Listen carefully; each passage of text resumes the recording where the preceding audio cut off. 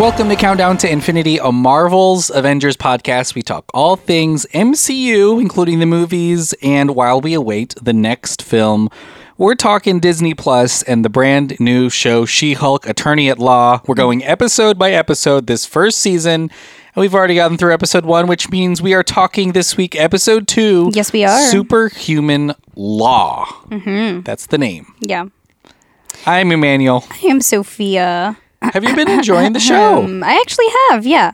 I kind of get where a lot of her emotion stuff is coming from, just from like the first step and then now this one, like a lot of like relatable situations for me. Because you yourself are a lawyer. Because I am a lawyer. At a law firm that defends superhumans. Yes, it's too specific, some would say. I am also a cousin or a relative of someone who is superhuman. Yeah. So it's, kind of on the nose for me. But no, I'm just kidding. You are She-Hulk. Yes, I am. But no, yeah, I think it's really cool. Yeah, I will say this episode has broken an MCU record as the shortest episode ever of any show. Yeah, you can totally feel that. I was gonna this was always marketed as a half-hour comedy. Yeah. But I will say that half-hour comedies are normally structured like jokes. Basically. I mean, 30 Rock, The Office, or you can even go back to like actual sitcoms with audiences or like something in between like Curb Your Enthusiasm. Yeah. They're very much structured to be a half-hour comedy. And this sort of feels to me just like shorter episodes of the rest of the MCU shows. I don't know if that makes any sense. Yeah, no, there's not a cold open and then there's a setup and then there's a with jokes in between. Yeah. I totally understand where you're coming from. Yeah, it feels like somebody's cut up a 100-page script and just made little cuts in it, and then those are the eps. Yeah, legitimately. Honestly, it feels like shorts from or like post-credit scenes, if that makes sense, like just extended post-credit scenes, because there is so much that they have to sprinkle in from previous MCU stuff, introductions of her character of like, oh, this is what she's going through now, and then also cutting it like, okay, that's it, and then leaving something tiny for the next step. Yeah. Does that make sense? Yeah. Like it's very very interesting. Yeah. But you can totally, this one, like, it ended so quickly and it was kind of weird. I was like, what? Like, that's it? Like, okay. Yeah. I mean, so it opens with Jen Waters getting fired from the DA's office. Yeah. And then because she turned into She-Hulk. Yeah, going to her family for a dinner, which is really fun. We'll talk about that. And then she's hired by Goodman, Lieber, Kurtzberg, and Holloway, GLK and H.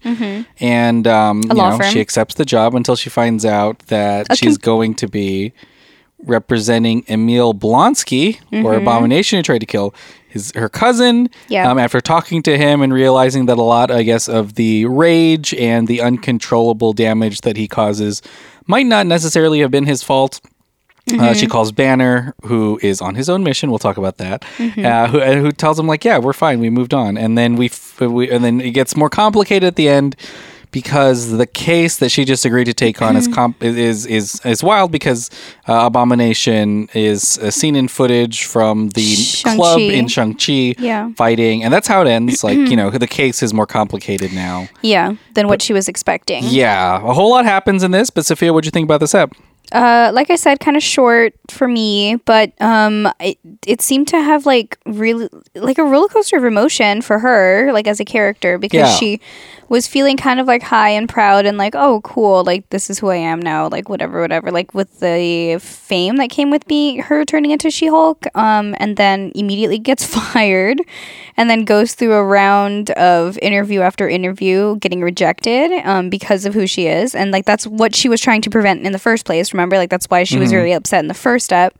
Because she didn't want to be labeled as a superhero. She was trying to be a lawyer, which is like, okay, I get you, girlfriend, and then I totally understand where she's coming from. And then she gets hired, but not only because like obviously her skills of being a lawyer is partially like why she got the job offer, but because she's trying to represent, or she's going to represent, a whole new section of this law firm dedicated to superheroes or superhumans.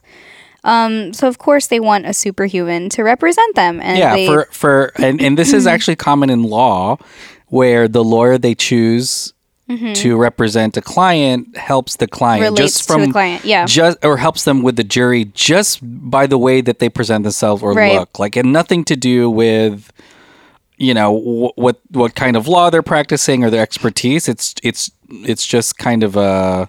I mean, I kind of don't like that. Yeah, it happens. Like, it's really stereotypical. There are lawyers now that just don't even represent cases. They just sit there and predict what a jury will respond to. So they'll find a lawyer or an argument that works for that specific jury. So it's interesting that it totally makes sense. If you're being represented by a superhero, people might just automatically assume that you're innocent. Yeah, and I mean, I don't like it, and neither does she, which, like, again, I'm totally about that, because, like, why? Yeah.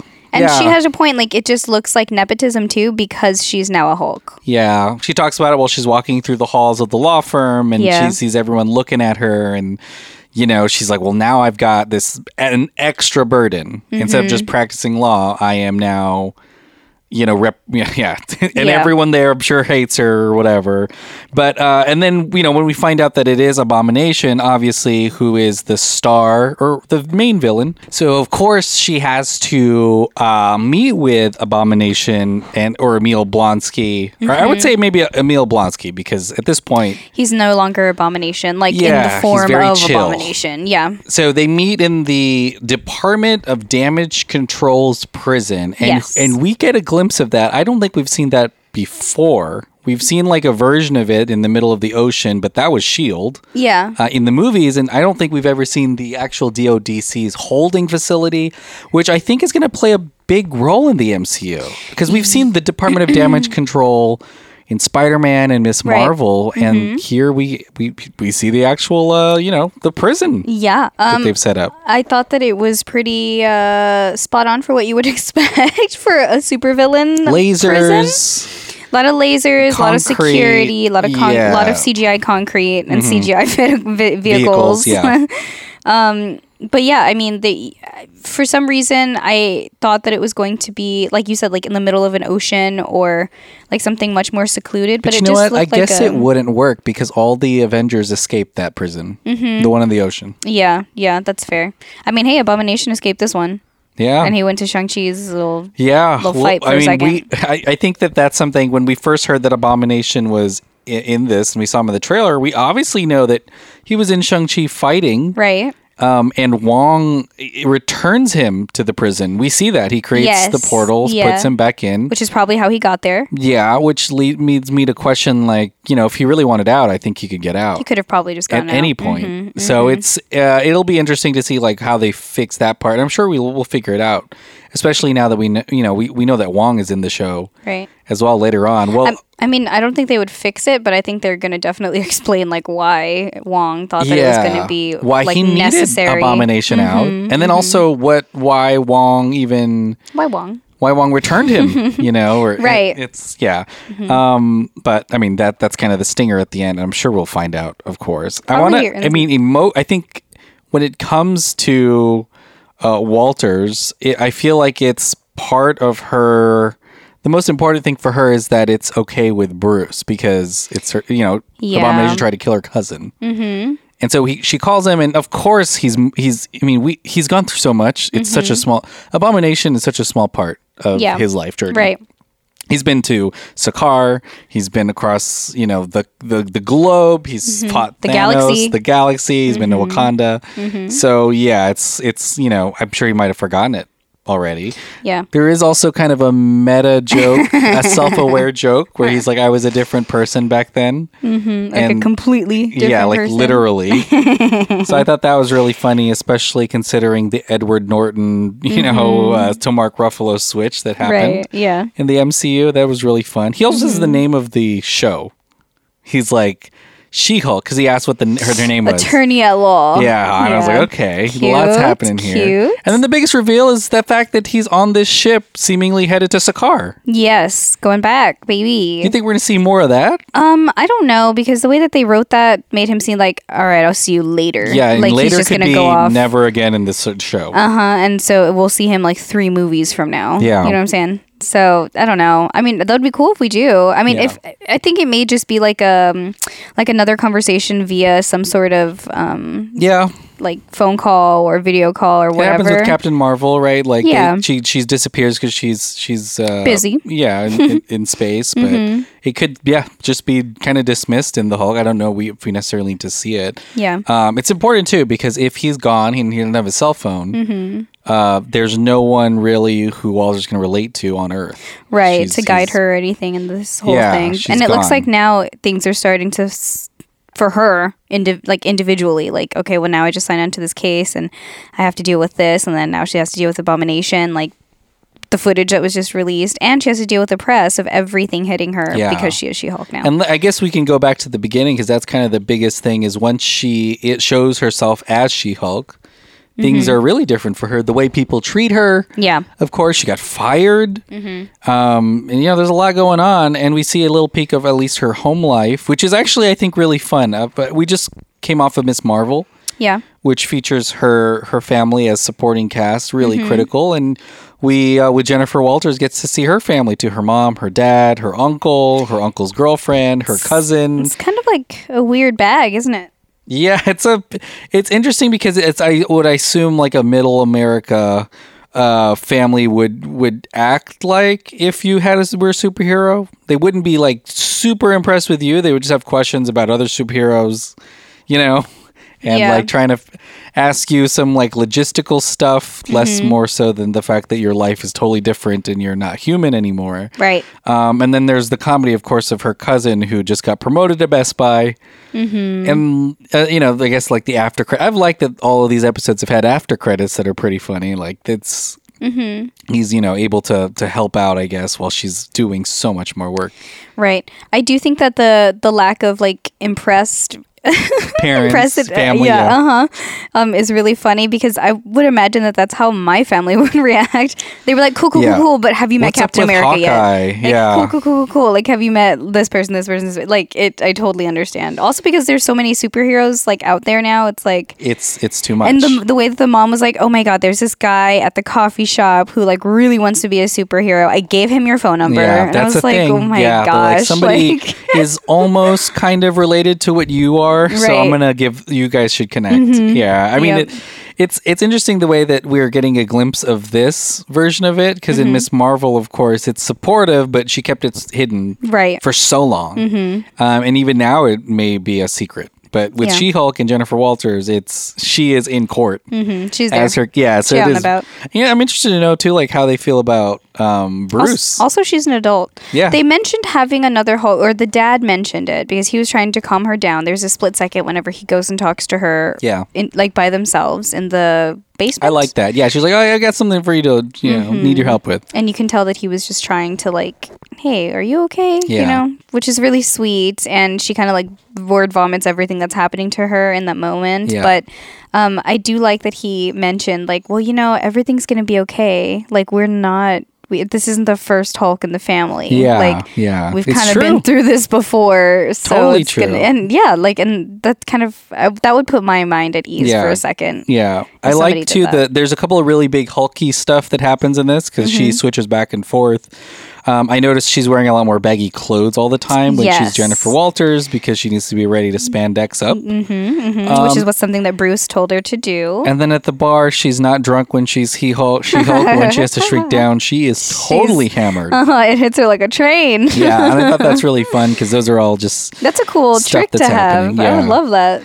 Overall, though, I feel like the show is a comedy, but it's doing something really interesting when it comes to the law side of this. I was about to say, can we talk about her office now and like that life? I mean, just the fact that there are repercussions for villains isn't something that we necessarily see all the time. No. We see them die most of the time. I don't know how I feel about her new boss. Like, he's already given her like motives are 3 ultimatums. Like, oh, you either do this or you're out. Yeah, and then of course, I'm sure Abomination isn't the last villain that we'll see, but I feel like the fact that there is a legal system is interesting in this world or in the country where he can get parole, and stuff if he's reformed. It's pretty interesting, and I think that we're going to find out a little bit more about these kind of like morally gray area type of characters that are across the MCU. But I mean, we'll have to see. I mean, I don't know how law even extends to some of these characters, especially when you talk about like Doctor Strange and Wong, with magic. But I don't even know, like there's some pretty invincible superheroes. I don't know how you arrest them. Yeah, and she kind of had a point too, because when she was talking with her friend, I wish I knew her friend's name. Oh my gosh. But they were talking about like, okay, well then why don't you just become an Avenger? And she's like, do Avengers even get healthcare?